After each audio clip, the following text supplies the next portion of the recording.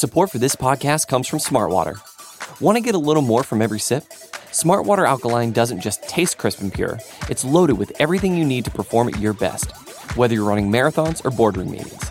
Elevate how you hydrate and pick up a Smartwater Alkaline today. To learn more, visit drinksmartwater.com.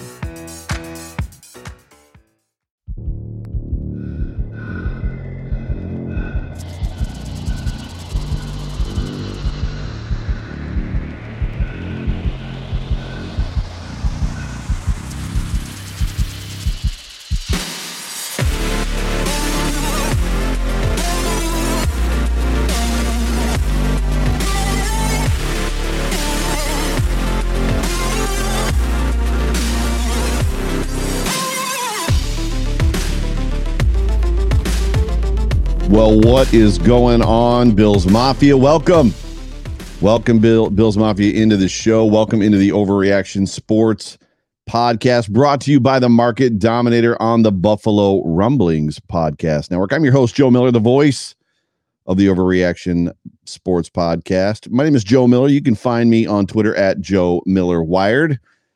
And I am excited for this show. And I'll be honest with you, as excited as I am for this show, I still have not gotten used to necessarily doing these live. For those of you that are listening on Monday or Tuesday, or even possibly Wednesday, I record these live on YouTube Sunday nights. And it's a little nerve-wracking, a little bit nerve-wracking. But I'm getting the hang of it slowly but surely. I do one takes generally as it goes. For these podcasts, I don't edit a whole bunch, or historically have not edited a lot, but this just adds a whole nother complication to it. Like if I jack up the intro, then I have really jacked up the intro. But I'm super glad that you are here. Like I said, this is the Overreaction Sports Podcast, brought to you by the Market Dominator. Who is the Market Dominator, you might ask? Well, I have to talk about my good friend John Spaschek. John is the Market Dominator. He is a real estate broker with Keller Williams, the largest real estate brokerage in the world. And John is one of the best in Western New York. If you're looking to buy a home or sell a home, why not choose the best person to do so? His name is John. You can find him on Twitter. His handle, he is Bills Mafia at Your Elite Broker. You can email him at yourelitebroker@gmail.com. That's Your Elite Broker. His information is right there on the screen if you're watching me live. Or you can call him on his personal cell phone, 716-570-3298. That number again, 716-570-3298. Look, everybody, it is an exciting time to be a Bills fan. The schedule's out. I don't know where the schedule has found you, but if this podcast is where you are at to talk about and listen about the schedule, my guess is you've been consuming content. My guess is you've been out and about everywhere looking for content and listening and gobbling it up. We're going to talk schedule tonight, but first and foremost, I'm just glad you're here. I say it every single week. It's an honor and a privilege. If you're a first-time listener or a long-time listener, if you're a fan of Joe Marino, I'm excited to have Joe on the show tonight. If you're a fan of Joe Marino and this is the first time you've been on with me, or maybe this is the second time you've heard my voice, the first time being the time that I was on with Joe a couple months ago. Look, I'm just excited that you're listening.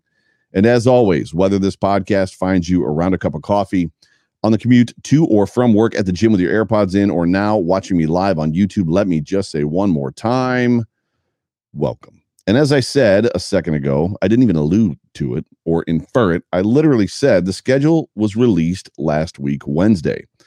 And it has me wondering where you're at on the whole schedule release thing. Like, how are you feeling, Bills Mafia? We're going to talk about the schedule at length. So we're going to take a little bit of it's not a deep dive, but Joe and I are going to take a surfacey dive, if you will, into the schedule. We're going to talk about quarterback comps. So Josh Allen versus who he's going to be playing potentially, because it's actually up in the air in a lot of situations. We're going to talk about key additions and losses from each team. And we're going to talk about home field advantage as far as the stadium that they're playing in, whether they're playing at home or they're playing on the road. And I'm going to be honest with you, I'm hoping we can get through all of it, because I would like to take some of your questions as we go. I'd like to take some Mafia questions as we go, if we have some good ones that kind of come in based on versus or certain games that we're talking about at whatever given time. But excited to have Joe on the show. We're going to have a lot of fun on this show. Before I get any further, as I kind of announced before a couple weeks ago, we are looking to bring Jay Spence and myself, Jay Spence the King and myself, host of the Code of Conduct podcast. We're looking to bring to you Bills Mafia 24/7, 365 commercial-free radio to Bills Mafia, and we need your help to do so.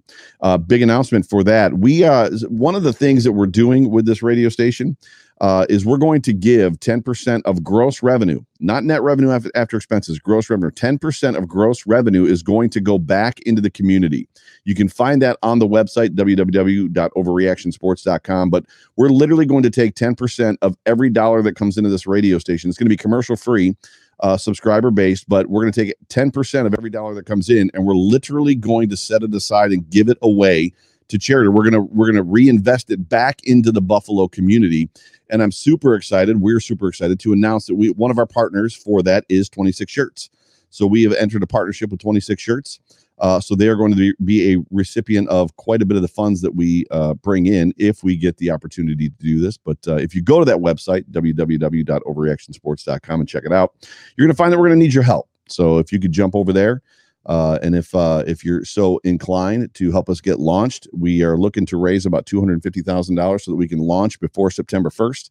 And then once we launch, it's on like Donkey Kong, as they always say. But I got Joe Marino coming up in about 3 minutes. But we're going to talk a lot about just destinations as well.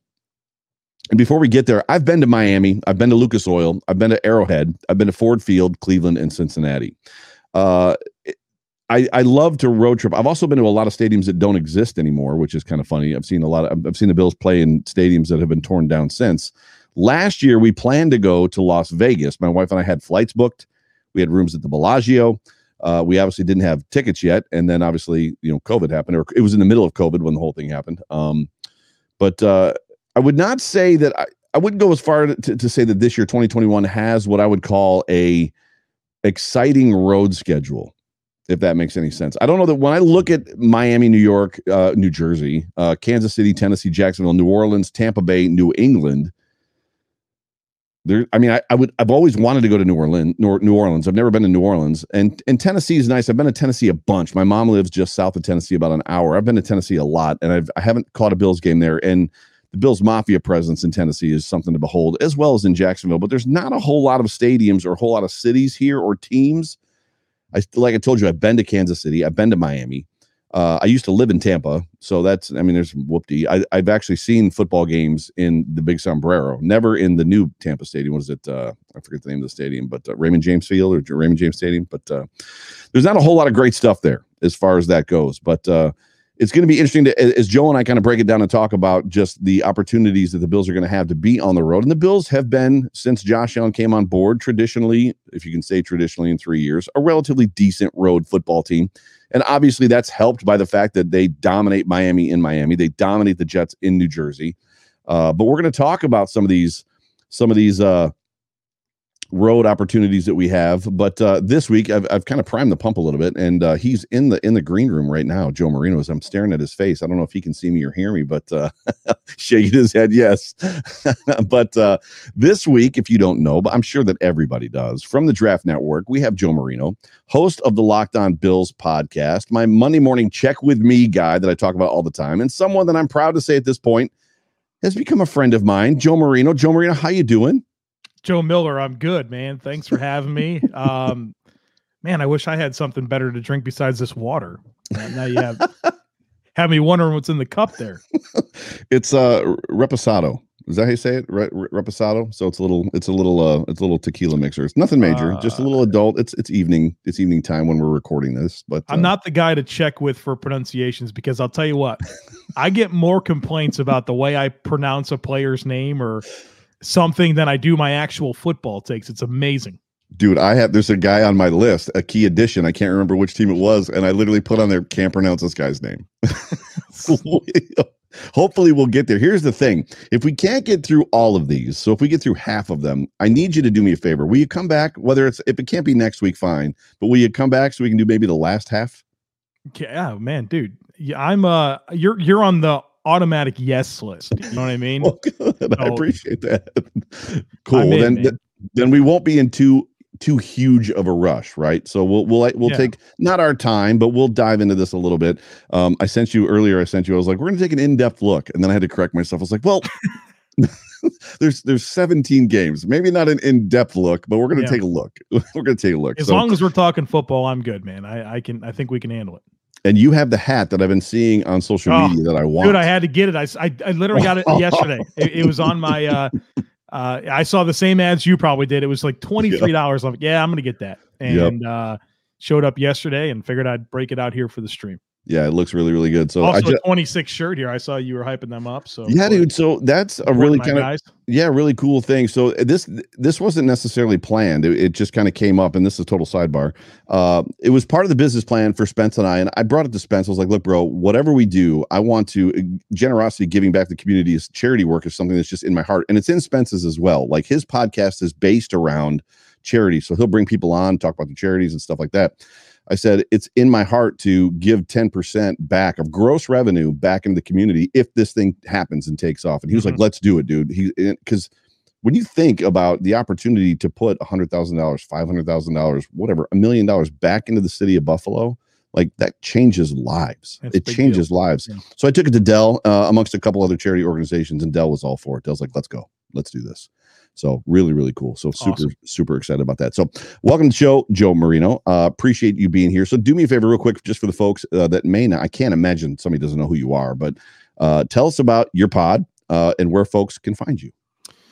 Yeah, so the podcast is Locked On Bills, daily podcast on the Buffalo Bills. We got Zach Moss on there tomorrow. Nice. Did the interview. It's really good. We talked a lot about the 2020 season and some of those dynamics that I think we're overlooking, whether it was his turf toe injury or the middle three of that offensive line really being in shambles, not in shambles, but a lot of injury, and how he didn't have the normal onboarding process that a rookie gets. So we talked a lot about that, his goals for 2021, his new podcast. So that's tomorrow on Locked On Bills, but Monday through Friday, we talk Buffalo Bills football all year, not taking a break for the off season. It's a 5-day-a-week podcast. So that's the spot to hear me talk Bills daily. And then at the Joe Marino on Twitter. Obviously, I guess my real work is at thedraftnetwork.com. So if you're looking for the written word or my prospect rankings and all the draft work, that's at the Draft Network. Yeah, I did a show with Pat Moran last year, and we talked about the grind that is podcasting. And brother, you are the king of the grind. Like 5 days a week, bro. 5 days a week. Joe, I know that you know the Bible. And there's a verse in there. There's a verse in there that says, out of the abundance of heart, the mouth speaks. That's so right. Guess what? You know what I mean? Like I pinch myself every day that I get to do this. You know what I mean? So we get 2 daily podcasts. We do Locked On Bills every day, and Draft Dudes the same thing, except for we cover college football, the NFL at large, the NFL draft. And so super good. If you want to hear me talk football, there's no shortage of opportunities for that to happen for you. That's awesome. So the schedule dropped last week. I did not do any type of Spence and I were off last week on Wednesday. Spence was moving. So I've not really talked about the schedule at all. I know a bunch of people have. I know some people haven't. How does this schedule present itself to you? Were there any concerns? Dare I say overreactions, surprises in the schedule? Man, I tell you what, I did the Locked On Bills schedule recap, and I had 14 different talking points that we dug into. So I've looked at this from every angle, and so I'm prepared to discuss every angle with you. So overreaction, surprises, I guess I'll answer that the way I want to, because I feel like you gave me a lot of leeway for that question. I would say the only thing that I don't like about this schedule, I'm going to go with 2 things. Number one, this set up really well for the Miami Dolphins. They bring Buffalo to Miami in September 19th, week 2. Yep. And then they come to Buffalo October 31st. So they avoid the late season Tua and his pop gun arm in Western New York, and they bring Buffalo there in week 2. Well, week 2 was kind of the Bills in Hard Rock Stadium last year. I'm sure we all remember Josh Allen hooking up with John Brown and doing the air guitar at Hard Rock Stadium. I remember that very fondly. Oh, yeah. So I would say that's my number one gripe. Number 2, Joe, if the Buffalo Bills go to the Super Bowl this year, or they get to the AFC Championship game, it will require them to play a game 14 consecutive weeks unless they get the number 1 seed, which only one team gets that. Only one team gets a bye, because their bye week is in week 7. Right. So you have 8 through 18, right, and then 3 playoff games. So you're going to play 14 consecutive weeks. Straight games. Yep, straight games. It's a lot. That's a lot. So unless they get the bye, which would give them 1 week off in between. And yeah, well, look at that Chiefs schedule and show me the losses. And I mean, it feels like if everyone stays healthy, they're just going to win a lot of football games. By the way, I'm also wearing a 26 shirts tee. Yeah, I saw that, man. Yeah, I don't have that one, but I got this one. This one I had to get the Josh Allen, ignore them. Oh, that was such a dude. That was like all the feels. That was tingles when he. Yeah, so it was like a limited edition. Like you had like a very small window to buy it. Yeah. I got it done. Yeah, dude. That's a clutch t-shirt for sure. So what we're gonna do is we're gonna jump right into this thing, and we're gonna break down games by opposing quarterback. Right. So we're gonna talk about each game. We're gonna talk about the opposing quarterback. We're talking about major adds and subtractions, and if they have them or don't. Field advantage is going to be big, and if we can, you did not want to commit to any type of a record prediction, but maybe if I'm not going to tally. Maybe no, I'm just kidding. I'm not going to tally. If we could do at the end of each game, like a should win, could easily win, most likely win, going to be tough. What do you think about that? Yeah, that's fine. And you could tell them that I'm a coward, listeners. I'm a coward. I told Joe that I wasn't ready to commit to any schedule predictions or game by game, anything like that. So he was accommodating enough to not make me do that. That's funny. So that's funny. I have to spend some time in prayer before I unleash my game by game predictions. Well, Judge Mathis is already on record as saying 17-0. Yeah, well, I mean that's on. Hey, listen, he's the guy that called 40 touchdowns for Josh Allen, and he blew it out of the water. So and has yet to get a tattoo on his behind. Really?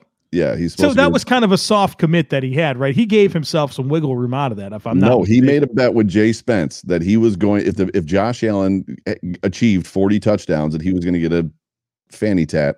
JA17, to which we've tried to get him doing Josh Allen hurdling the butt crack, called a champ stand. How do you not do it? Go all in. That's what you do. That's such an easy. Just do it. He's getting married. I don't know, man. Was she going to back out if he does it? I mean, I don't know. It's supposed to be the smallest font possible, but he is already literally, as of about 15 minutes ago, 17-0 on my Twitter. You can verify it. But I saw it. I saw it. Yeah. It's a little bold, if you ask me. But first week 1, Pittsburgh in Buffalo. Big Ben, 39 years old. The miles last year clearly were showing. In my opinion, I don't know from an offensive line standpoint, they've even given him any help still. At the time when you should be giving him help, now they didn't do it. Yeah, they got questions all over the offensive line. I mean, not that Pouncey was a good player for them last year, but he's gone and retired. Villanueva is no longer there at left tackle. I mean, Kevin Dotson showed some life at guard, so they'll have him and the Castro, but I think center and both tackle spots are very much a question mark.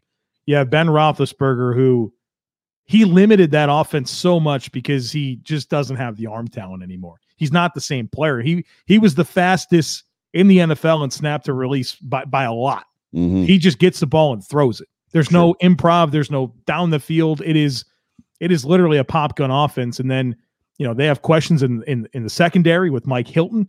No longer with the team. They said goodbye to Steve Nelson, so they have questions at slot and outside corner. They got questions opposite of TJ Watt. Bud Dupree's not here anymore.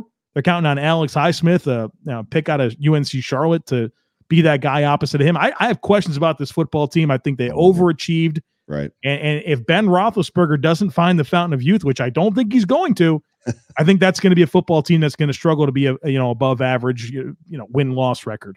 I love the Najee Harris pick. So I love the draft pick. And I'm going to be honest, I was not pining. I was pining for Najee Harris. Like, as much as everybody was on the ETN train, not everybody, but a lot of people were on the ETN train, I felt like Najee was more the guy that I wanted. Yes, he's probably a bigger, tougher, better vision, find the whole guy than maybe Zach Moss is, but there's definite work there. That guy scares me a little bit. Juju is interesting to me that they just kind of brought him back. Like, I don't know that Juju did them any favors last year. No, and they're going to play him more outside by reports this year. Think about Najee, and he was the back that I preferred for the Bills at 30.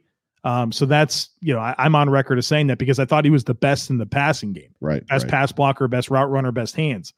Obviously not as explosive as ETN, but I wanted the guy that affected the passing game the most. My problem with picking Najee Harris is that I have massive questions about your offensive line, your secondary, your quarterback position, and your edge rusher position. Right. So, okay, I like Najee Harris too, but come on, you have got to address those other positions, and then they bounce back and pick a tight end in the second round. So again, the same concerns We've done nothing to address them besides add low positional value spots and a running back and a tight end. I don't think Pittsburgh's being honest about themselves about where they're at as a football team. And here's the thing, Joe. Everything's always been fine in Pittsburgh. Always. They've had 3 head coaches. They've never had to really rebuild. Everything's okay. They never really had to strip it down and build it back up. Right. They don't know what to do. They're at a crossroads in their franchise that they've never been. And I don't think they've been honest about where they are going. They're believing that somehow Ben's going to be a better player than he was last year. I think that they are grasping. And I think this team, I've said this before and I'll say it again. If Mike Tomlin's streak of consecutive winning seasons continues this year, it'll be his best coaching job ever because this is the worst roster he's ever had. Yeah, coach of the year. It's funny because they went total luxury pick on that pick with Dungy. Total luxury pick. Which they could not afford to do. Right. And the Bills went blue collar, edge, and they went total luxury pick, which is wild. Home game. So Pittsburgh is coming to Buffalo. Obviously, the Bills beat Pittsburgh last year in Buffalo in prime time. It is our hope and prayer at this point in time, and it looks like all signs are pointing that 63,000 or whatever the stadium holds nowadays, 73,000 people are going to be packed into Highmark Stadium. I just cannot see that. That still sounds weird. I'm on the fence. I'm doing the good thing right now. I'm doing. Yeah. It's just got to say, I don't care what it's named. Like I know people like lost their mind over the name of the stadium. I don't really care. It's just a matter of that connecting with me that's where the Bills play their football games. You know what I mean? Right. It's weird. No, I get it. I totally get it. So, but for me, anytime the Bills are at home, it's going to put us in a situation with this team, the funny part about it is 13-3 last year, that season that they had. And like the Bills Mafia still hasn't, by and large, met this football team, and they haven't met Bills Mafia. Yeah. So knowing what we were when we were awful, well, I'm old enough to know what we were when we were good in that stadium, but knowing what we were when we were awful, that fan base coming back to this stadium and teams coming in to try to play it, there's a lot of conversation out there about Josh Allen trying to adjust to the noise level and making checks at the line and stuff like that.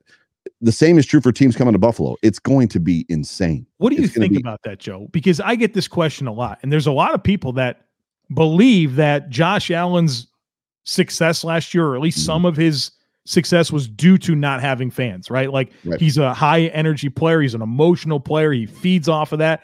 And like, because there wasn't fans in the stadium, not only was it easier for the offense to operate, but he didn't have that extra oomph, that unnecessary, like tightness about him that could show up from time to time. I mean, are you buying this? I think personally for me that the greatest thing that could have happened to Josh Allen's trajectory and his development progression was to have a year where there was no fans in the stands. All that could do for a kid like him that gets juiced up and like feeds off the fans, to have a year where they're not in the building at all and gives him the opportunity to play real games in almost like a not real situation, because the fans matter. Regardless of what anybody thinks, if you don't think the fans matter, go to our stadium or go to Kansas City or go to Seattle and then go to Indianapolis or Miami.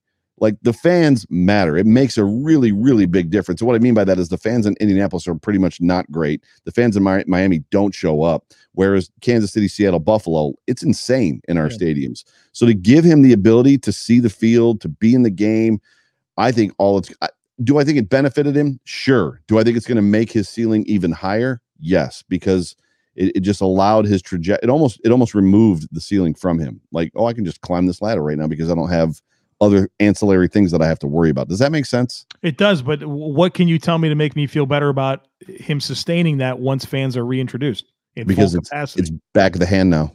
Literally, back of the hand. I think you're going to see Josh Allen moving into, probably in my opinion, and literally just an opinion, you're going to see him moving into more nonverbal communication type stuff where they're a little more on the same page with each other without having to yell, check, and all that kind of stuff. Alert, which you heard Josh Allen yell all the time. Alert. Yeah. And I just think that it's going to put them in a situation where it's going to be more fluid. Home games are going to be home games. It's still going to be quiet. So we've got 8 games this year. Is it 9 games? 9 games this year where it's going to be quiet. And then you've got 7 other games, of which Josh Allen owns 2 of those buildings. I don't think Jacksonville's going to be too ruckus to go there and play a football game. Tennessee and KC will be pretty good environments. Have you ever heard my story about Kansas City? I've seen the Bills play in Kansas City once. Yeah. So this is my story. So Buffalo, Bills fans, Bills Mafia, we're only at 1 and we're already like 15 minutes in this thing. This might be a four episoder. We know how Bills Mafia is. Bills Mafia is a smart fan base. So, the play clock starts, Bills Mafia starts getting loud, gets louder as, the huddle happens, loud, ball snapped, crowd settles down. And then by third down, it's insane. And God forbid the team tries to go for it on fourth down. The stadium's shaking. Indianapolis, quiet. First down, quiet. Second down. Third down, the crowd gets kind of loud, and then they're quiet again. Kansas City, loud.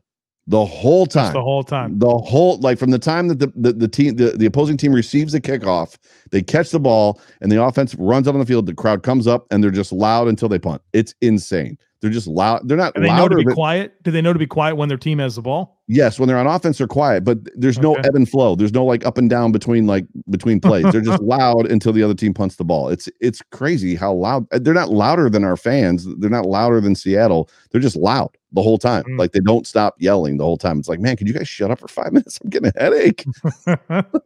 So, but that game to me, I don't want to say a should win, could easily win that football game. That's a could easily win game for me. I don't see the Bills having too much of a difficult time. The Bills are 6-point favorites in that game right now, aren't they? Already? Yeah. It's like the maybe the most or the second most points a team was favored by in the opening Vegas odds that came out for week 1. Yeah. Wow. The expectation is the Bills win this game by a touchdown. By a touchdown. Oh, there you go. So it might be 2 touchdowns at that point. Week 2, you already talked about it. Week 2 at Miami, the Tua Bowl. I'm not as concerned about the Bills going down to Miami. I used to be. So this is the Don Shula days when the Bills would go to Miami early, and then Miami would come here early, or vice versa. Miami would come here week 1 or week 2 so that they didn't have to play in the cold, and we would end up down there. That's Don Shula always hated coming to Buffalo in the wintertime. But as far as Tua goes, there's no more relief pitcher coming off the bench for Tua. In my opinion, he's still a wild card, polished, seemingly needs development. Where are you at on Tua? We'll see. I mean, I don't think we learned anything about Tua last year, to be honest with you. 3 rookie offensive linemen. Devontae Parker's hurt. Preston Williams is hurt. Miles Gaskin was hurt. I mean, there's games where his receivers were like Lynn Bowden, who they just traded for, Malcolm Perry, who's a converted receiver from Navy, and Jakeem Grant. I mean, what do you think we really learned about Tua last year in Chan Gailey's offense, which is just horizontal spread? I don't think we learned a thing. And so it didn't look like a Chan Gailey offense with Tua in it. Did it to you?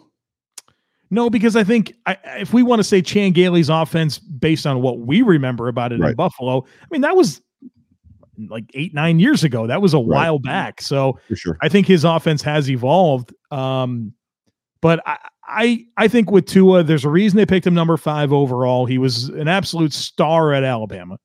I think he's an accurate quarterback. I think he can throw on the run. I mean, he's got enough. I do have concerns, but I don't think it's fair to point to everything that happened last year with Tua and say, you know what, this guy can't play. I agree. You know what I mean? Like he's got a pulse, and he's going to be further removed from that hip injury. I don't think his arm was nearly as live last year for Miami as it was for Alabama. And look at this guy's got stuff around him. I mean, he's got Jalen Waddle now. He's got Devontae Parker. Will Fuller is part of this team. Yep, that was one of my ads. Yep. You know, Robert Foster's there now. Mike Gesicki's a really good tight end who the Bills struggle with. Yeah, their offensive line has now played together. You know, like, so there's a lot more around him this year, and so it's an important year for him to show what he can do. But I mean, as much as I would like to point to last year and say, yeah, you know, Tua's not it. We don't know, and that's not fair. I agree. I just he hasn't as of yet passed the eye test, and sure. I watched a lot of Tua last year. I have the Sunday ticket. Even I live in Buffalo, and I still have the Sunday ticket. I had it for 13 years in Columbus, Ohio, when I lived there, and I still have it. So when I had the opportunity, I'd watch Tua play because it was the whole Good Morning Football. Tua's coming, and which annoyed me. It's like, this kid has never played a down yet. Could we wait a second? There was just nothing. Allen at least gave me stuff. It was the preseason game, the first preseason game that Allen played, or I guess it was the third preseason game that Allen played in, or maybe it was the fourth one. I was at the game where the Bills came back from behind, and Allen threw that dart in the end zone. That was like you saw stuff in his rookie year that was you knew the kid had. What did you see from Tua in the preseason? He didn't have a preseason. He didn't have a preseason. That's what I'm saying, man. It wasn't there. I want to sink the Tua ship too, but I don't think we can. It's not time yet. It's not.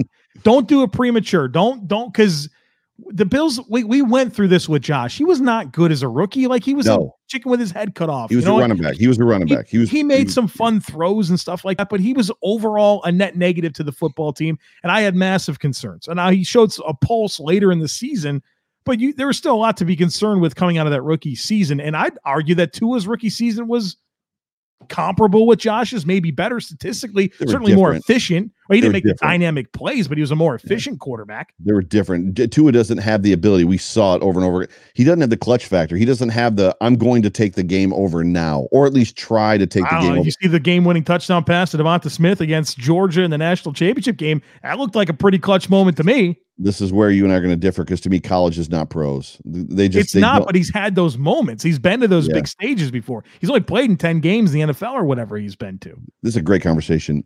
The lights just seem too bright in the NFL at the pro level so far. Did I not give you enough reason to like understand and be like, okay, this guy had three rookie offensive linemen, the worst supporting cast in the league in terms of skill players, didn't have a preseason. He's a rookie coming off of a hip injury. Like, there are reasons for the way he played. As much as I am less high on Tua than I was as him as a prospect now, right? I've come down on Tua, but I cannot sit here today and say, yeah, the Dolphins got a bust in Tua and nothing's going to matter because he stinks. I'm not ready to call him a bust. So please don't misunderstand. I'm not saying that at all. I'm not ready to anoint him yet. He's he came to the league supposed to be refined and ready to play. And I didn't see that. I saw a skittish player that was accurate, and didn't necessarily have the power to drive the football and was reluctant to take over football games. And then you insert 30-whatever-year-old 12 football franchise playing, 17,000 kid Ryan Fitzpatrick wearing a Hawaiian t-shirt, telling him to put the kids to bed because I'm coming home and I want to get lucky. Like you put him in the game and he looks like a professional football player, whereas Tua just didn't have that spark, I guess is what I'm saying. I think that's fair, but I think at the end of the day, it's a we'll see with Tua, right? Yeah, we'll see. He's got to prove it. He's got the stuff around him. Now go do it. Yeah, and as Bills fans, we're hoping he fails miserably. Right. I mean, it's a 10-win football team last year, right? I know that those defense, special teams, a lot went in their favor of the Miami Dolphins, but I mean, they've added pieces to this team, and they've had cap space and had big time draft picks. And I think Coach Flores for 2 years in a row, Coach Flores overachieved with that Dolphins team. Yeah. Took the worst roster I've ever seen in 2019 and won 5 games, including 5 of the last 9, right? A winning record over the last 9 games, 10-6 last year. I mean, they're overachieving, and I think that's good for a team that's where they are in the rebuild. I know nobody wants to hear good things about the Miami Dolphins, but I'm trying to be real about it. No, you're good. You're doing good. What happened with Van Noy? We're kind of stuck on the Dolphins, but that's fine because it's an AFC East rival. Why did Van Noy not work out? 1 year gone. I don't know that he didn't work out. It's just that the way they structured that contract gave them the opportunity to get out of the deal, and they took it. But why? I don't know. I mean, they probably felt like they can get a cheaper player. He was the guy that you put on the parade float and I don't march around the city like we got Kyle Van Noy, right? I don't know. I mean, you could point to that thing, right? They signed Shaq Lawson to a big deal, trade him away. That move was a flop, obviously, because they're only going to get 1 year out of it. Eric Flowers, the offensive lineman that they gave the big money to, they pretty much just said, Washington, please take him back. We'll take nothing for him. We'll pay half his salary. So yeah, I mean, they have not aced every test they've been given for sure. Right. Yeah, I do love Flores as a coach. It's going to be exciting. I'm really excited to see that rivalry come to life again. And I'm really another kind of reason that I'm excited to see it is for Reed and Blake Ferguson, like the two of them being long snappers. Right. I'm really excited to just see kind of like those two, and they've got their new podcast After the Snap. I'm really excited about that. It's really good. So yeah, but where are you at on as far as should win, could easily win, most likely will win, going to be tough? The Bills have won 7 of the last 8 against Miami. The only one being when Josh Allen left that throw to Charles Clay just a little bit short, wide open in the end zone. He dropped that pass. Don't say it was short. He dropped it. I was a little short. It was a little short. So the Bills have had Miami's number, right? And so I don't know that there's been enough that has happened for Miami to make up that ground yet, not in week 2. It's hard to just assume that the Bills are going to continue to roll them, but I mean, let's face it, like they put on 56 points on that team last year. There's going to be some pissed offness from the Dolphins, right? Like the Bills straight up spoiled their season last year. You hope just poured it on them. 56 points in the game. The Bills did not have to win. They showed and no the Dolphins did. They showed no sign of life in that game. They were headed for the bus early in that football game. Right. So you hope. Chris Jenke says in regards to Van Noy, I've read that the Dolphins were trying to get more athletic at linebacker. Thoughts? Have you heard anything about that? I mean, I think Van Noy is more of a hybrid edge defender for them, and they still have Baker and Bernardrick McKinney there on the second level they traded for. So Van Noy's a good athlete for us for that type of role that they have is that 3-4 stand-up backer that rushes half the time. I mean, right. We'll see. I think it's I don't want to say it's an easy right. So I'm backing myself. It's a road game in Miami, a division game. It's not. I think the Bills will be favored, but I'm not sitting here claiming a win right now. It's most likely will win for me. Yeah, for me, that's a game that they should win that football game, but it's probably has measures of going to be toughness. Well, here's the other thing about Miami. Man, I think they got a lot smarter in their secondary. They brought in McCourty. And they signed they drafted Javon Holland out of Oregon. Good defensive back, could play all over the place. And they said goodbye to Bobby McCain. If you watch a lot of those big throws that Josh Allen has hit against the Miami Dolphins, a lot of times it's because Bobby McCain was a clown in coverage and just like bid on a fake or drove too hard on a route and just vacated space that he was responsible for. So they have made moves this offseason to counter the Bills, right? The target is on Buffalo for Miami. It's funny. So they got smarter in the secondary. For all the East. Well, yeah, of course. And but Miami, they added speed, right, and Fuller and Waddle. I mean, and that's designed to take advantage of a speed-deficient Bills secondary. Very much They're going to cause some spacing issues here. Can Tua be the trigger man for this offense? We'll see. Yeah, and can Rousseau and Boogie Basham get to him? So, week 3, the Washington football team comes to Buffalo. New look. Is Fitzy the only quarterback on this football team? Well, they got Tyler Heineke and Kyle Allen, but he's going to be the starter. I like Washington to win the East. Really? With Fitzy? Absolutely. With Fitzy. Yeah. That's a good roster. They got some nice weapons. Their front seven's probably the best in football. They added for sure 2 good cornerbacks, William Jackson and Kyle Fuller. Right. This team's got everything, man. They got everything. Everything but a quarterback. Luckily, luckily, win is not a quarterback stat. Right. Of course it's not, right? Let me tell you, can I tell you a statistic about Ron Rivera that I don't think we talk about enough? Yeah. Ron Rivera has been a head coach in the NFL for 10 seasons, right? Mm-hmm. How many times do you think he's had a winning record? I'm going to guess 8. 3. That's it? That's it. Ron Rivera has been an NFL head coach 10 seasons. He's only had a winning record in 3 of them. He's a quality head coach, too. He gets a lot of praise. He does, because he's a great leader. He's revered. I live in Charlotte. People love Ron Rivera. I was at a Charlotte Hornets game, and there were several players that were at the game. You ever been to these games? They'll put the athletes on the big screen, and everyone goes crazy. Yep. So it was at this game was Julius Peppers, Luke Kuechly, Cam Newton, and Ron Rivera. Ron Rivera got the loudest applause out of all of them. It was not close. He is revered in Charlotte. He's a good man. He's a really good man. Yeah, very much so. But his football teams are not always good. He won the division. So here's something fun about that. In 2 of those 7 losing seasons out of the 10 he's been an NFL head coach, he's won the division at 7-9. Right. I remember. Yes, I remember that. He's done it twice, Joe. It's only been done like 3 times ever, and twice by Ron Rivera. 2 of them were him. Unreal, man. Like pretty unreal. He's so fascinating, and he's revered. He's a great leader, but man, I'm not sure the results have always been there. I think he's like the 2-time AP Coach of the Year too. I mean, this guy's unbelievable for what he's been able to achieve with 3 winning seasons out of 10 tries. What is the reason that you have them over? And we're off the subject of the Bills, but what is the reason that you have them over winning the NFC East over the Cowboys? Now, is that a Mike McCarthy? Oh, their defense is bad. I mean, their defense is terrible bad, and they invested all these draft picks to try to improve it. And I'm a draft guy, so I think I've earned the right to talk about these draft picks. Oh yeah. I don't think they helped them at all. I mean, they got some young depth pieces, but I don't look at these investments that they made and feel like they got better where they needed to. I mean, they're counting on a lot of young talent. They're counting on Dan Quinn to come in and change this thing around. I fell for the Cowboys the last 2 years, and I think this is the worst roster they've had in the last 3 years. Wow. I'm not falling for them. I like Dak. I hate to say it because a lot of people don't like Dak. I like Dak. So I like Dak a ton. How good was that team with Dak as a quarterback last year? I think they were like 1-4. They weren't great, but he was making plays happen, which comes back to the whole, wins and losses on a quarterback stat. I mean, he played his guts out right up at the time that he's dislocated his ankle. So that defense is bad. Bad. Gotcha. So Washington, I didn't have a bunch of major adds or subtractions. You mentioned some draft picks that they had. They've got the Bills at home, or the Bills have them at home. Where are you at on this one? I think the Bills, they should win this football game. Yeah, they're at home. I think the Bills should win every game at home. Agreed. I don't know. I mean, this isn't a gimme. I think it's tough in a lot of ways. That front seven is probably the best in football. Like I said, they got two good corners now, Kyle Fuller, William Jackson.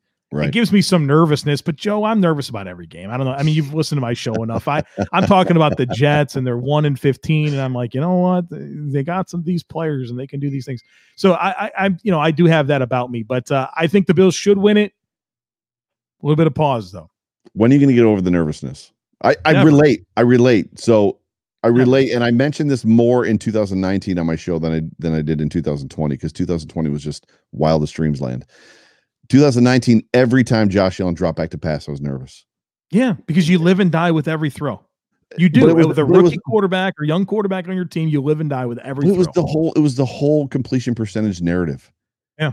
And last year, 2020, by week 4, it was good. gone. It was gone. I was like, I'm not, like, I knew for a fact. And then if by some chance he dropped back to pass and was in shotgun and just stopped bouncing, I was like, oh, he's got you now. Like the moments where he did it the first time ever in that Thanksgiving game against the Cowboys. And even the broadcasters are like, well, that's different because he just stopped and then chucked the ball for completion. Yep. Like he's just, so you've got to get, we're at the point. It's not PTSD. Joe. It's not, I think for me, it's more, I feel like I know these teams very intimately. I spent a lot of time looking into them and studying these teams. And I think I'm generally an optimistic person in that I see the good in these football teams and I know what they're capable of.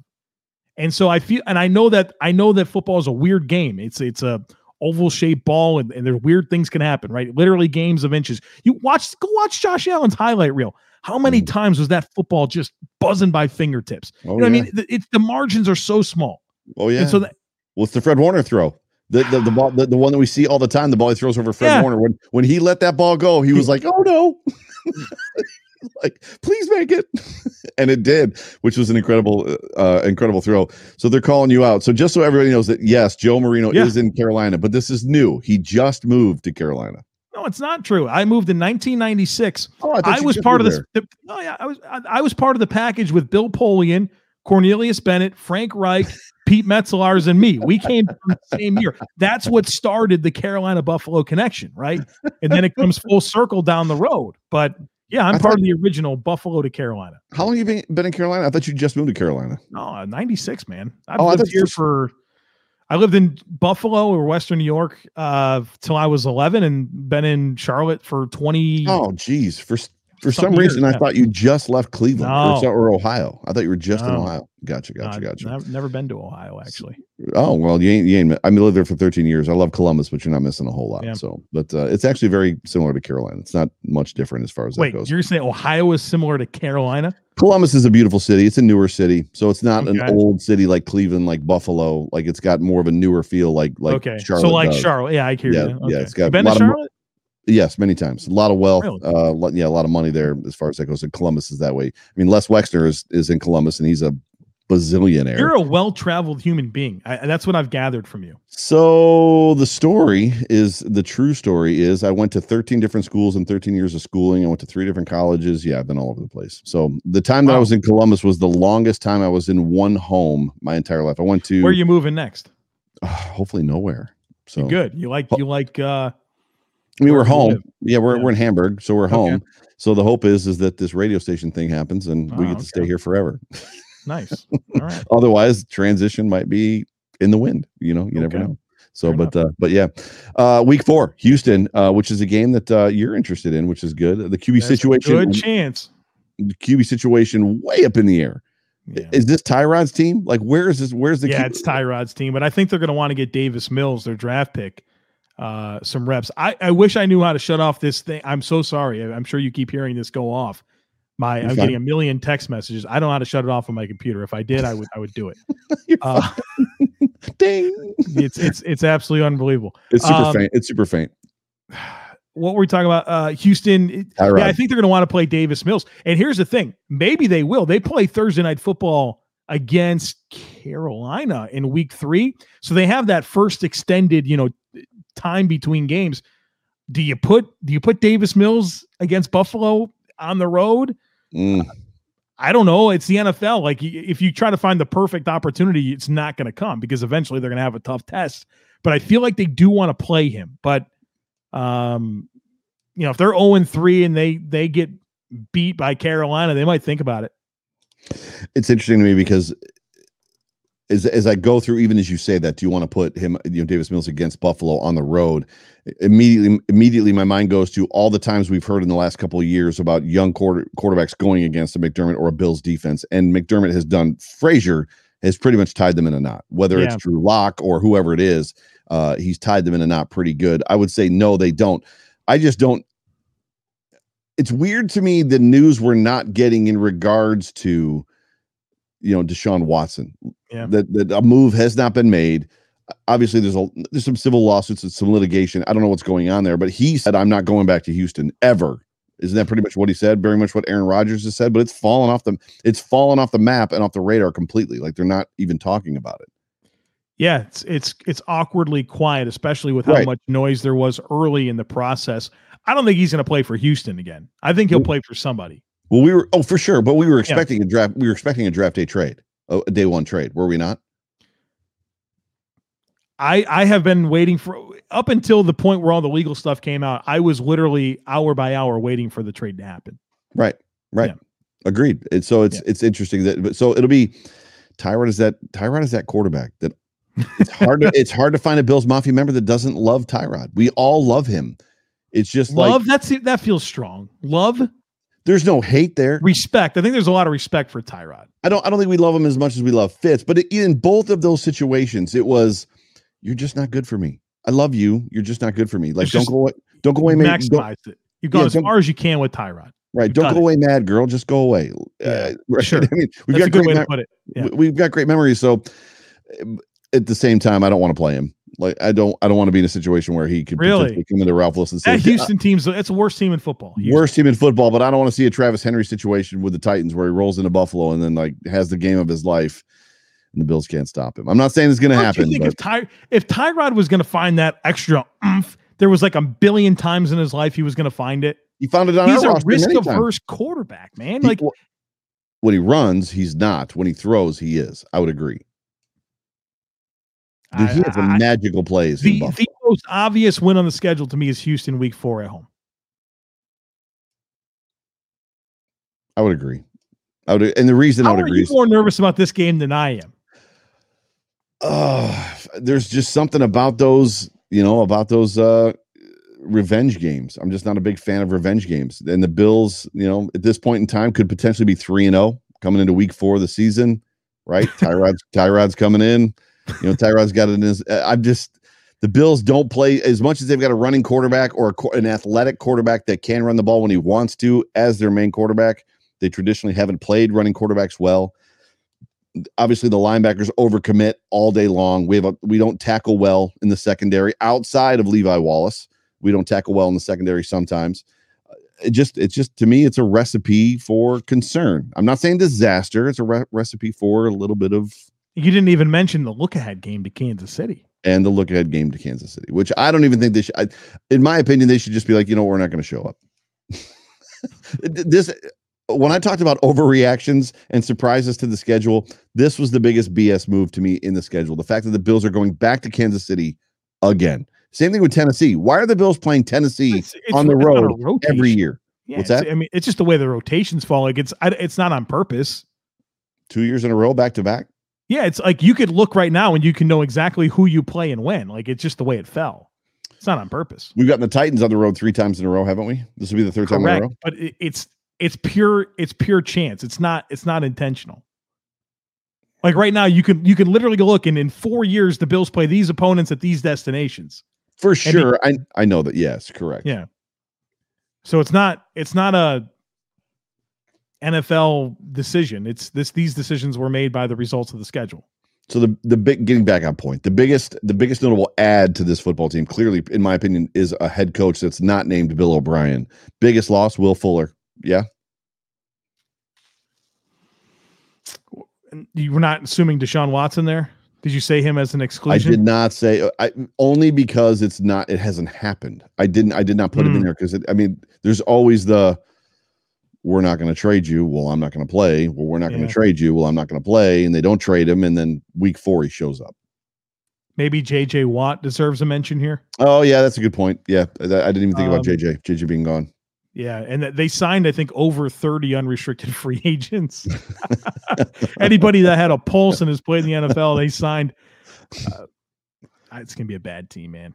Yeah. So you're looking to come to Buffalo for an automatic W. Well, here's the real story.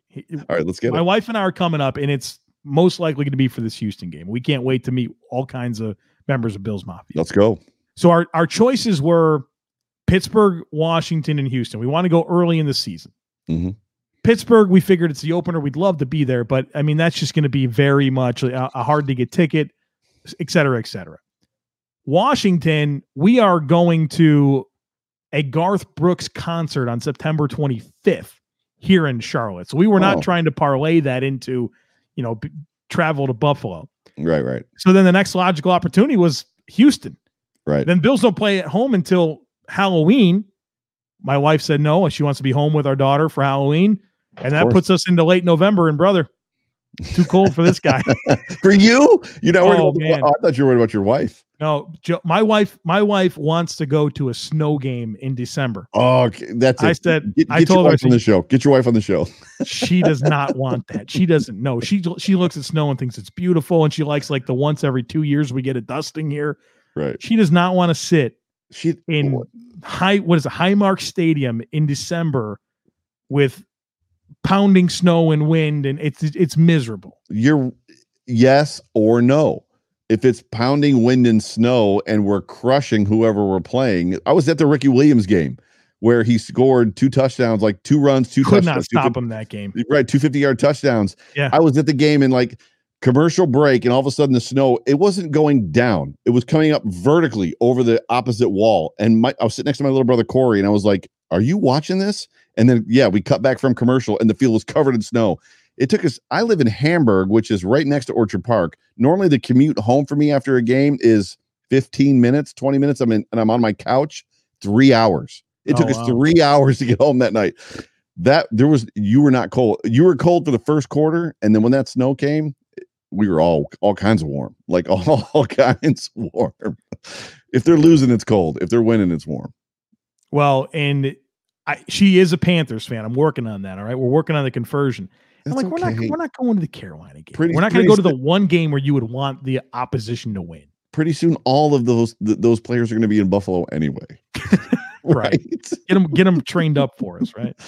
Oh, ladies and gentlemen, you're listening to the Overreaction Sports Podcast on the Buffalo Rumblings Podcast Network. I'm here with my guest, rather. I'm the host, Joe Miller. I'm here with my guest, Joe Marino. I'm getting a little tongue-tied. We are talking about the schedule, and we're having a little bit of fun. So that is, I'm guessing you are absolutely in the should win category for Houston. Easy, you called it the easiest game, first definite win on the schedule for sure. Week 5, October, Kansas City, and Chris Jenke corrected me. The Bills did play Kansas City in Buffalo last year, which is true. I just didn't like that we were going to Kansas. There's certain teams for me, being an older Bills fan, the older Bills fans that are watching and listening to this later will remember the Bills, even in the heyday, always had trouble against Kansas City and always had trouble against Pittsburgh. And it was always in Kansas City and always in Pittsburgh. I've loathed both of those football teams since I was a little kid because the Bills just always had a difficult time playing, but that's where I'm at. So Kansas City, Mahomes is clearly the best quarterback in the league. you're going to give the notch to Pat Mahomes. This is probably the first game where you're giving the notch to the opposing team's quarterback versus Josh Allen. They let some capital go on the offensive line, which is interesting, but they replaced it with some capital on the offensive line. Were you as surprised as I was by that left tackle trade from Baltimore? A little bit surprised. I was surprised that Brian Gain, their head coach, their general manager, not Brian Gain. That was Brett Leach. Veach was their GM. Excuse me. I was surprised that he was able to tear down this offensive line and build it back up so formidably. I thought that they were going to really gamble with what they had in front of Patrick Mahomes. And I know they have a lot of new pieces that they're going to have to put together, but they've got a lot of really good options. So I thought they reassembled it very, very well. I think his skill players are pretty much the same. Sammy Watkins is gone. Probably a bigger role for DeMarcus Robinson this coming year. Defensively, Robinson's back. Yeah. No. Watkins is on the Ravens. Yeah. So the Ravens got you. Yeah. Their secondary, they said goodbye to Bashaud Breeland. They just traded for Mike Hughes. I think they're going to be the same in a lot of ways, which is a good thing, right? It's not a bad thing if to be the same year the Chiefs. For sure. Yeah, it's not this. I'm not going to be the guy that predicts the Bills to beat Kansas City until they prove they can do it. Yeah. And here's the problem, Joe. The problem with playing Kansas City, if you're the Bills, is they're the only opponent in the NFL where you have to reinvent the way you play football because your script doesn't work against Kansas City. Right.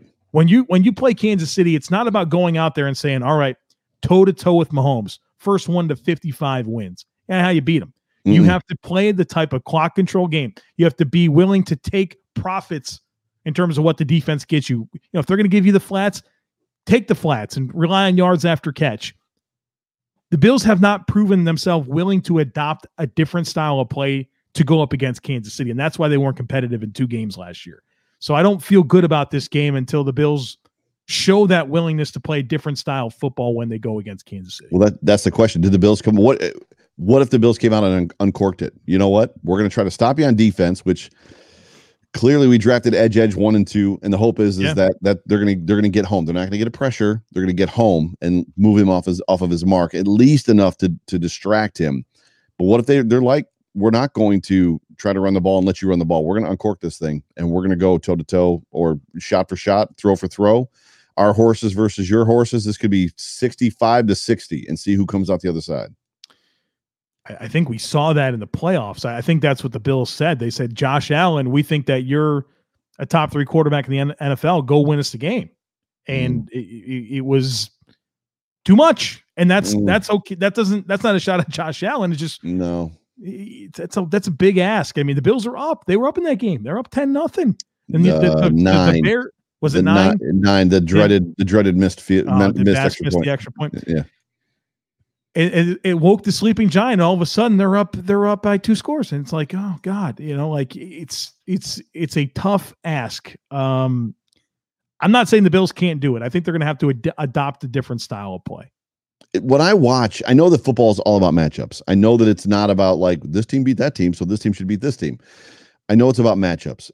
But when I watched that Kansas City football game, the AFC Championship game, that was not the Buffalo Bills team we saw all year, in my opinion. It just wasn't. So as much as, yes, I think the game plan was, Josh Allen, go get it. We believe in you. We trust you.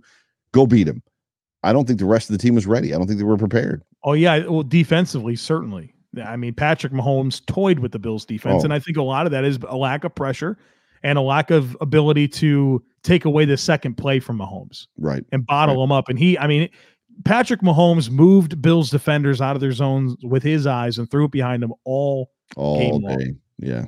So it was interesting to see, and I've talked about it a lot, see particularly Edmonds on Kelsey get baited into those eye movements by Mahomes. Then Mahomes would just straight come straight back to Kelsey. And it was like, how many times are you going to do this? But yeah. So I would say that is definitely going to be tough. Week 6, Ryan Tannehill. To what do you ascribe his development? Is it literally the Adam Gase effect, or is he just finally growing into his own?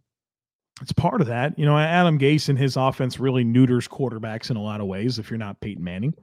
But I think he's in the right spot. I mean, Ryan Tannehill is in a position where he can take advantage of a ton of play action, rely on that Derrick Henry power run game, and then just hit the play action passes. And He's had good receivers and targets, whether that's tight ends or A.J. Brown or Corey Davis, to distribute the football. Now, this year it's going to be a little bit tricky because that's a remade wide receiver core. A.J. Brown's back, but Adam Humphries is gone. Jonnu Smith is gone. Corey Davis is gone. I mean, Josh Reynolds they brought in. I don't think that's not good. No. And then defensively, that team was bad last year. And they signed Bud Dupree coming off of the injury. They reworked their cornerback room. I mean, this is a lot of new pieces for this team. They said goodbye to Kenny Vaccaro. I did some math on this. The team that went to the AFC Championship game in 2019, 11 of those 22 starters are no longer on the team, and both their coordinators are gone, Dean Pease and Arthur Smith. Mm-hmm. It's a team, and this is a good example of something to learn from. This is a team that got to that point and didn't make the right moves to sustain it and take it over the hump. Right. So John Robinson, I think they went 9-7, 9-7, 9-7. AFC Championship game. They were in the playoffs last year. They're a good team. Yep. Just not the continuity's bad right now. Right.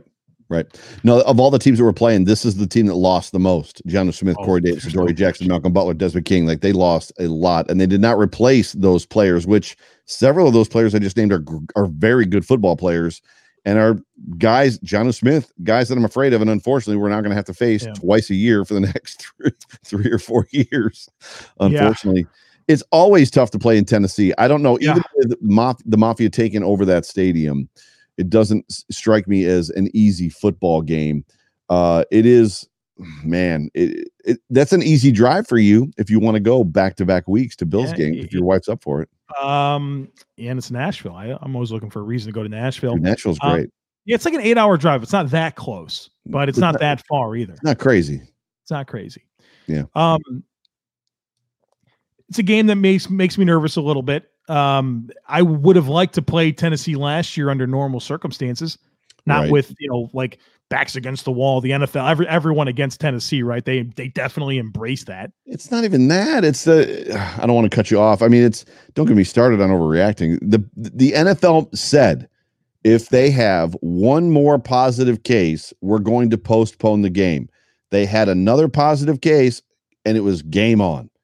Yeah. I don't even know when you think of how over-prepared NFL front offices and football teams generally are, if the NFL says to you, if they have one more positive case, we're going to push that game, like way out. And then you hear they have a positive case. Where does your mind go? Immediately. You're probably not dialed in like you need to be. Playing on like a Tuesday afternoon or something. Right, like that? It doesn't go to 5 o'clock on Tuesday. That's not where your mind goes. Your mind is like, oh, Kansas City, here we come. Yeah. The Bills lost 3 games last year. That was 2 of them. Kansas City, Tennessee, back-to-back. Same scenario. Got the same 2 teams back-to-back. Yep. Right. It's super weird. So that it actually happened. So that to me is it's I don't think it's going to be a tough game. Sustainability for me is, had they apexed, to your point, to me, has Tennessee reached the apex and they were who they were, and they're falling to the earth. Yeah, I think that's fair. Them and Indianapolis are probably the 2 toughest teams in the AFC for me to really get a good vibe for because of all the new variables this year. You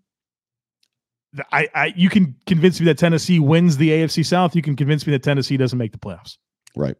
That's the range that I'm at with Tennessee right now. We're way ahead. It's a couple games ahead. I'm loving the Carson Wentz to the Colts. Loving the Carson Wentz to the Colts. But I mean, I don't know. You're laughing. I don't know. We'll get there. Maybe not tonight, but we'll get there. But to me, Frank Reich and Carson Wentz together, I think there could be a synergy there, and there could be a rebirth for Carson Wentz. But I guess we'll see. So, has that ship sailed for you, Carson Wentz? No, I don't think it should, because he's proven he can play quarterback at a high level. The problem is he played at such a low level last year. I mean, bad. Carson Wentz was historically bad. So it was bad. Bouncing back is going to be difficult. And I know that there's a lot of reasons for the way he played. And I mean, that organization is a complete shambles.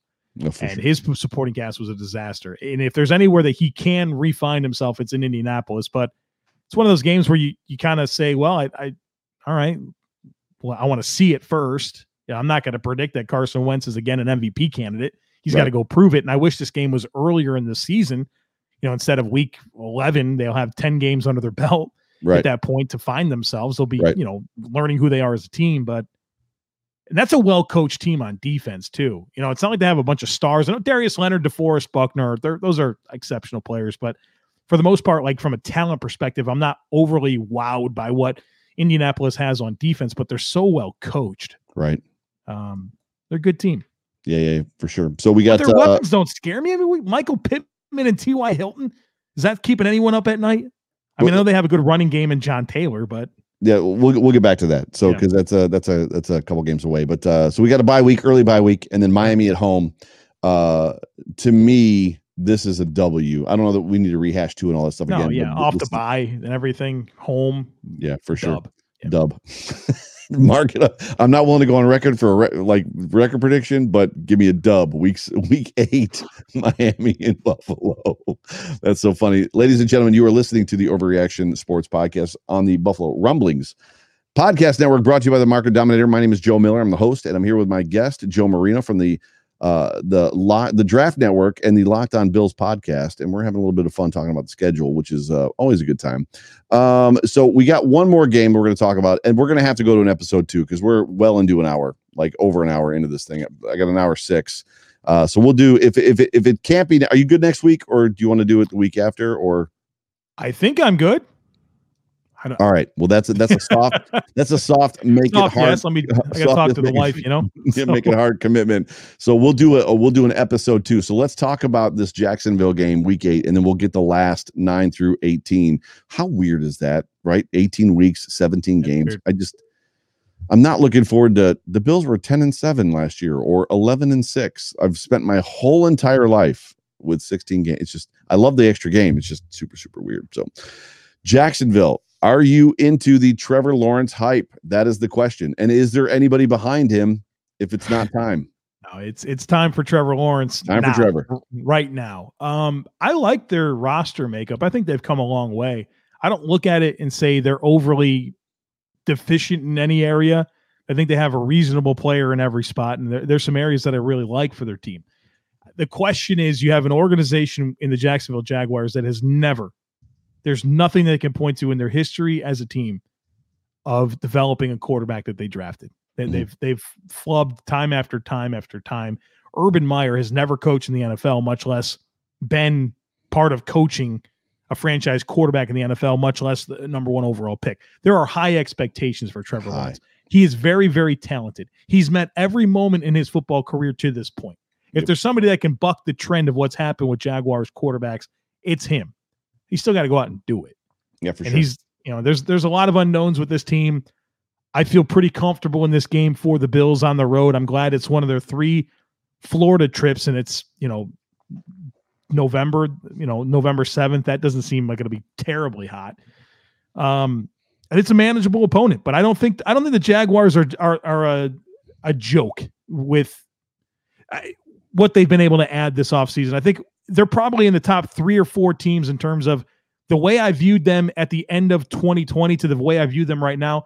It's changed very, very favorably. I don't expect them to be a team that competes for a winning record this year, but I don't think they're a joke. Why does I don't know how to. So I am not admittedly a huge college football fan. I grew up in Buffalo. Worst thing about you. Spent most of my life in Buffalo. Spent a lot of time in Florida. Went to high school in Florida. So a little bit of middle school, high school in Florida.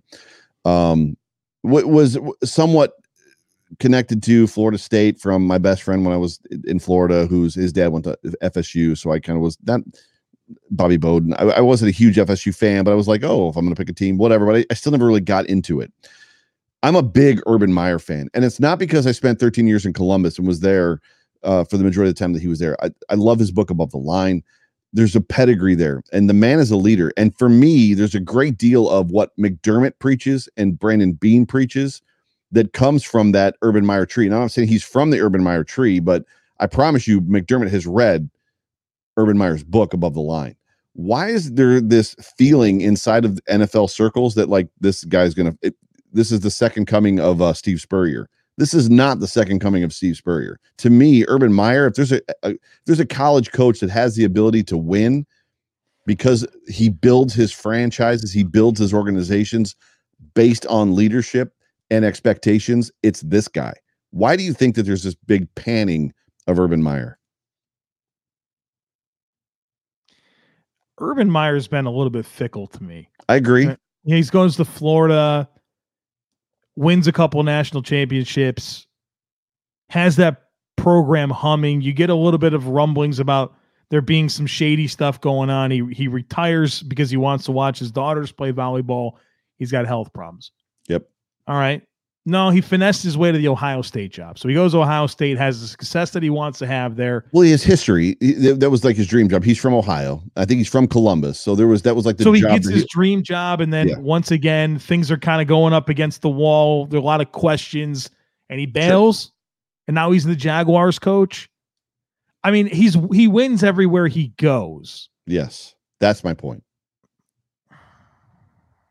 Guys fall in line. And I can listen, I can talk to you. I was in Columbus for a long time, and I was connected to people that were in his organization as players. So parents of players who would tell you that his organization, the way that they treated their players was not always great. But the players knew their jobs, knew their roles, knew the expectations, and met them over and over and over again. And to me, that spells success for young guys, kind of like it seems like they had a draft pick every other pick in the first 2 rounds. But when you're talking about Trevor Lawrence coming in, and you're talking about ETN coming in, and you're talking about the guys that they have and beginning to build around, I'm not saying they're going to win this year, but I see a situation where this guy could be fickle. You could see him win a Super Bowl 5 years, and after 5 years be like, peace, I'm out, like he's done in every other situation. I just it's hard for me to write him off, I guess is what I'm saying. He's a funny guy. If Jacksonville turns this thing around, I think I will not necessarily point to Urban Meyer and say they did it with him as not necessarily because of him. Sure. I think they've loaded themselves with assets. They walked into one of the best quarterback prospects in recent years. I mean, Trent Baalke's he's assembled Super Bowl rosters before. The general manager. I think he will be a piece of it, but I'm not going to be sitting there putting him on my shoulders as the reason the Jacksonville Jaguars became a good football team. It's just, to me, when you look at Doug Marrone or Gus Bradley, right? Urban Meyer, to me, automatically is like above those guys. No? Why is there so much? Why was nobody else interested in Urban Meyer? If Urban Meyer is this amazing leader of men that's going to turn the corner, why was no other team interested in him? Was he interested in them? I guess is the question. This is what I'm drilling into, because this is fun. Why is there so much angst about Urban Meyer? Is it because of the success that he had in Florida, and then it was like you said, a little weird the way he left, and then he had so much success at OSU and Columbus, and it was a little weird the way he left? Is that what it is? Yeah, when there's that much weird, because people love Nick Saban, and Nick Saban went to Miami. You have these heart problems, like you're going to have a heart attack on the sideline. It's only going to get more stressful in the NFL. Way more. It should get way more. But I mean, is this guy going to collapse on the sideline? But college buffs love Nick Saban, and Nick Saban freaking hosed the Dolphins. Hosed them. If they get Drew Brees, that's a different situation. They flubbed that. Well, if we get Drew Brees, they had him. Their medical staff failed them. The deal was done. We're going to get to the Saints because it's on the schedule. But does Drew Brees become Drew Brees if he doesn't go to Sean Payton? Drew Brees was not the get. Dante Culpepper was really good. They franchise tagged him his last year with the Chargers. Like, he was really good, and they were going to probably bring him back, and then he had the shoulder injury towards the end of the year after they had a great season. And he hits the market, and they already drafted Phillip Rivers. I think Drew Brees was going to be amazing anywhere he went. I think they sat him a couple times for Flutie, though. Did they not? No, that was Phil Rivers that was there. Now, early in his tenure, yeah. I mean, Drew Brees was not Drew Brees his first couple seasons. Right. But when Saban was at Michigan State and Drew Brees was at Purdue, Drew Brees torched Michigan State for both games. And so, that was the big thing. He was going to go and be Saban's quarterback with the Dolphins. They brought him in, had the deal done. It was done. Their medical staff said, no, we're not passing this shoulder. So they traded a second-round pick for Dante Culpepper coming off of a knee problem. He lasted 4 games. That's right. You want to talk about a colossal screw up? I mean, Thank God. That's terrible. So now they're going with John Beck and Pat White and these goofy quarterbacks. It's the AFC East might have looked a little bit different over the last 15, 20 years if it was Breeze in Miami and Brady in New England. Yeah, nothing would be different for the Bills, but it would not have changed our outcomes at all. We probably would have had worse records because one of the few teams we could have beat was the Dolphins through that whole time. I commend you for the Pat White reference. That was good. Like, you took him in the second round, man. This baseball player from West Virginia that was like nothing like any quarterback we've ever seen. Dude, I find my memory at this point, and totally off subject, is just I'm getting concerned. Like, I don't know if there's a vitamin that I need because I'm like names are beginning to escape me. Names that I should know. Take one of these, the one a day, right here. I put it on the desk so I don't forget. Does it help? I don't know. I don't know. That's amazing. All right, back on point with Jacksonville. They don't scare me as a venue. This is another one of those situations of Bills Mafia takeovers, right? So do you see the Mafia making their presence, Florida, the Mafia presence, the displaced Mafia in Florida showing up at this football game? Yeah, I feel like Bills fans love a reason to get to Florida, right? Like right. Yeah. Especially in November. Yes, please. I think so. I think that'll be a well-traveled game for Buffalo. And I mean, Jacksonville, I'm sure there's some buzz about this team for the first time in a while, but it's still a stadium where they had to put swimming pools on the, around the concourse to get people to show up. We're with not a glass talking about wall so you can see the girls in the bikinis. Right. Can we just add that part? Yeah. It's not going to be this ruckus environment that's too much for the Bills to handle. I mean, come on now. For sure. So that to me is should win, right? That's where we're at. So, ladies and gentlemen, you're listening to Joe Miller and Joe Marino talk about the schedule. I got at least a couple questions for you. Can you stick around for a couple minutes and answer a couple questions? Yeah. What do we got, man? So Steve Lynn asks, what will the Bills didn't do to strengthen the secondary and did defensive tackle position, or I think that's supposed to be that is right. What the Bills I don't know. Will what the Bills did not do to strengthen the secondary and defensive tackle be our Achilles heel for us this year? That comes from Stephen Lynn. So I got it. Finally, it took me a couple minutes, but I got it. So follow that. No, they did not make a move in the secondary and the DT and defense. So I don't think that Steven is considering the return of Star Lotulelei being the impact that we're all kind of hoping it's going to be. And then obviously we were all expecting the Bills to go corner first, second, please in the third when the dude fell to us, and they didn't. That's what he's saying. Will that be a problem for us this year? I think if you want to glean some hope on the Bills' defensive tackle situation, is the return of Star Lotulelei. It is Ed Oliver in year 3, and there's been a lot of Bills players in year 3 that emerge, whether that's Josh Allen. Tre'Davious White was his best in year 3. Right. Deion Dawkins was his best in year 3. Right. Matt Milano was his best in year 3. So I think you hope that those things happen. You hope that Vernon Butler being able to be a little bit more of a versatile, less relied upon player, that he gives you more. You hope that some of these defensive ends that they want to reduce inside and play on the interior help that. So I don't know that I look at it and say the Bills didn't do anything at defensive tackle, because I could point to those things and show you where they did do something. I mean, will the secondary be the Achilles heel? Was the secondary the Achilles heel last year? Are we saying that the reason the Bills didn't go to the Super Bowl last year was because they're secondary? I've not heard that. I've heard the running game. I've heard other things. Probably not early, but late, or probably not late, but early. I mean, early, the secondary was a problem. Levi Wallace. Yeah, for sure. And I think it got better, though, didn't it?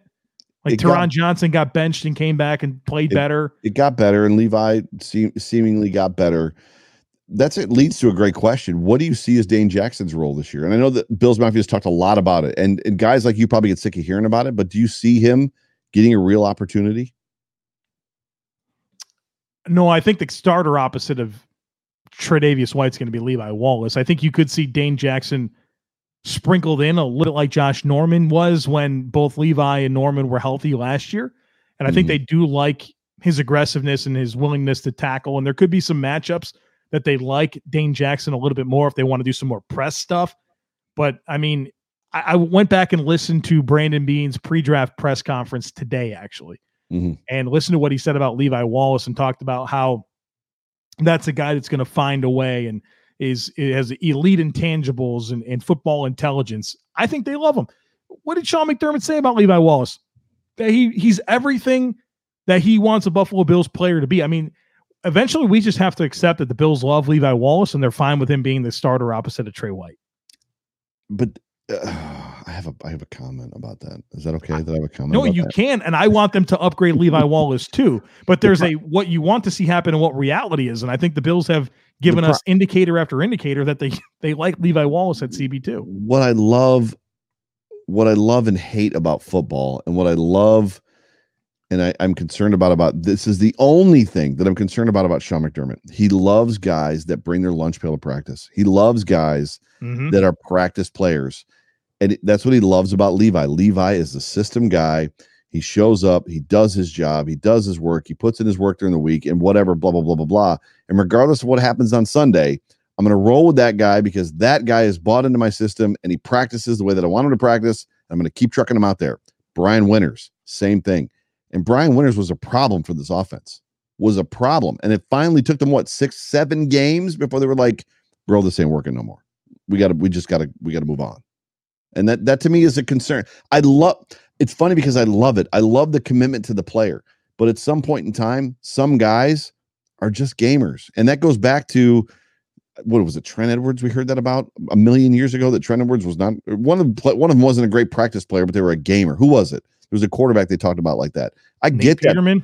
It might have been Peterman. I get that philosophy, but like Levi, I like Levi more than I like Brian Winters. But when the clock starts on Sunday, you got to play. You got to play football. I don't care what you did on Tuesday or Thursday. Sunday's different, right? I think a lot of coaches say the way you practice is the way you play, right? And so that's what I was told growing up when I played baseball and all the other sports I played, for sure. You feel like McDermott would be a coach that believes that, though, right? But how long does it go before? How long do you see it? How long do you not see it before you're like, okay, this isn't working? They give them a lot of rope. They give players a lot of rope, and I appreciate, for sure, especially players they brought in. I appreciate that. Yeah. But sometimes when the whole right side of your offensive line is being collapsed because your right guard is just not good at playing football, right? It's 6-1. But that's also why the players love him. Yeah. So Chris Schenke asks, question for the Joes: which late round rookie do you think will have the biggest impact on the team this year? Doyle, Stevenson, Hamlin, Wild Goose, or Jack Anderson? Stevenson. I think Stevenson has a chance to be the starting kick returner, and because of that, he'll dress, and because of that, they'll give him opportunities vertically and with the ball in his hands in a lot of the Isaiah McKenzie stuff. So I think it'll be Stevenson. Yeah, I'm in the exact same boat. So we're going to wrap this thing up because it's been a long time. I apologize for keeping you on so long, Joe, but this has been a lot of fun. I'm excited already for next Sunday to finish this thing up, and we should be able to roll through it pretty quick because there'll be several duplicates in there. But real quick, before I cut you loose, one more time, where can everybody find you? At the Joe Marino on Twitter. Locked On Bills is the podcast. That is the podcast. And where do they find you on Twitter? Did you say that already? Yeah, at the Joe Marino. At the Joe Marino. And I would encourage everybody to follow Joe. Joe's just a great follow. A lot of good content, a lot of good stuff. And if you are into the college stuff or not, there's always you've just got a great. It was funny how much I was Googling when I was going through my prep and post prep of the draft, the amount of times that you had written the blurb. How many blurbs do you write on that draft prospects? A lot. So I have a region. So I have the ACC, the AAC, LSU, South Carolina, and Tennessee. So if it's one of those players, they're mine. Yeah, that was awesome. I was like, goodness gracious, this says Marino again. I think like 150 or so. Yeah, 150 schools or players. Yeah, players. Schools, it's like, I don't know, 30. Yeah, gotcha. That's still a lot of players, but that's pretty awesome. But I appreciate it so much. Thank you, everybody, for being a part of the Overreaction Sports Podcast, brought to you by the Market Dominator on the Buffalo Rumblings Podcast Network. I'm your host, Joe Miller. You can find me on Twitter, as always, at Joe Miller Wired. If you follow me, I will follow you back. And on behalf of myself and my guest tonight, Joe Marino. Joe, say go Bills. Go Bills. Go Bills. And we'll see you guys next week for episode 2 of the Schedule Breakdown. Thank you guys for being a part of the show.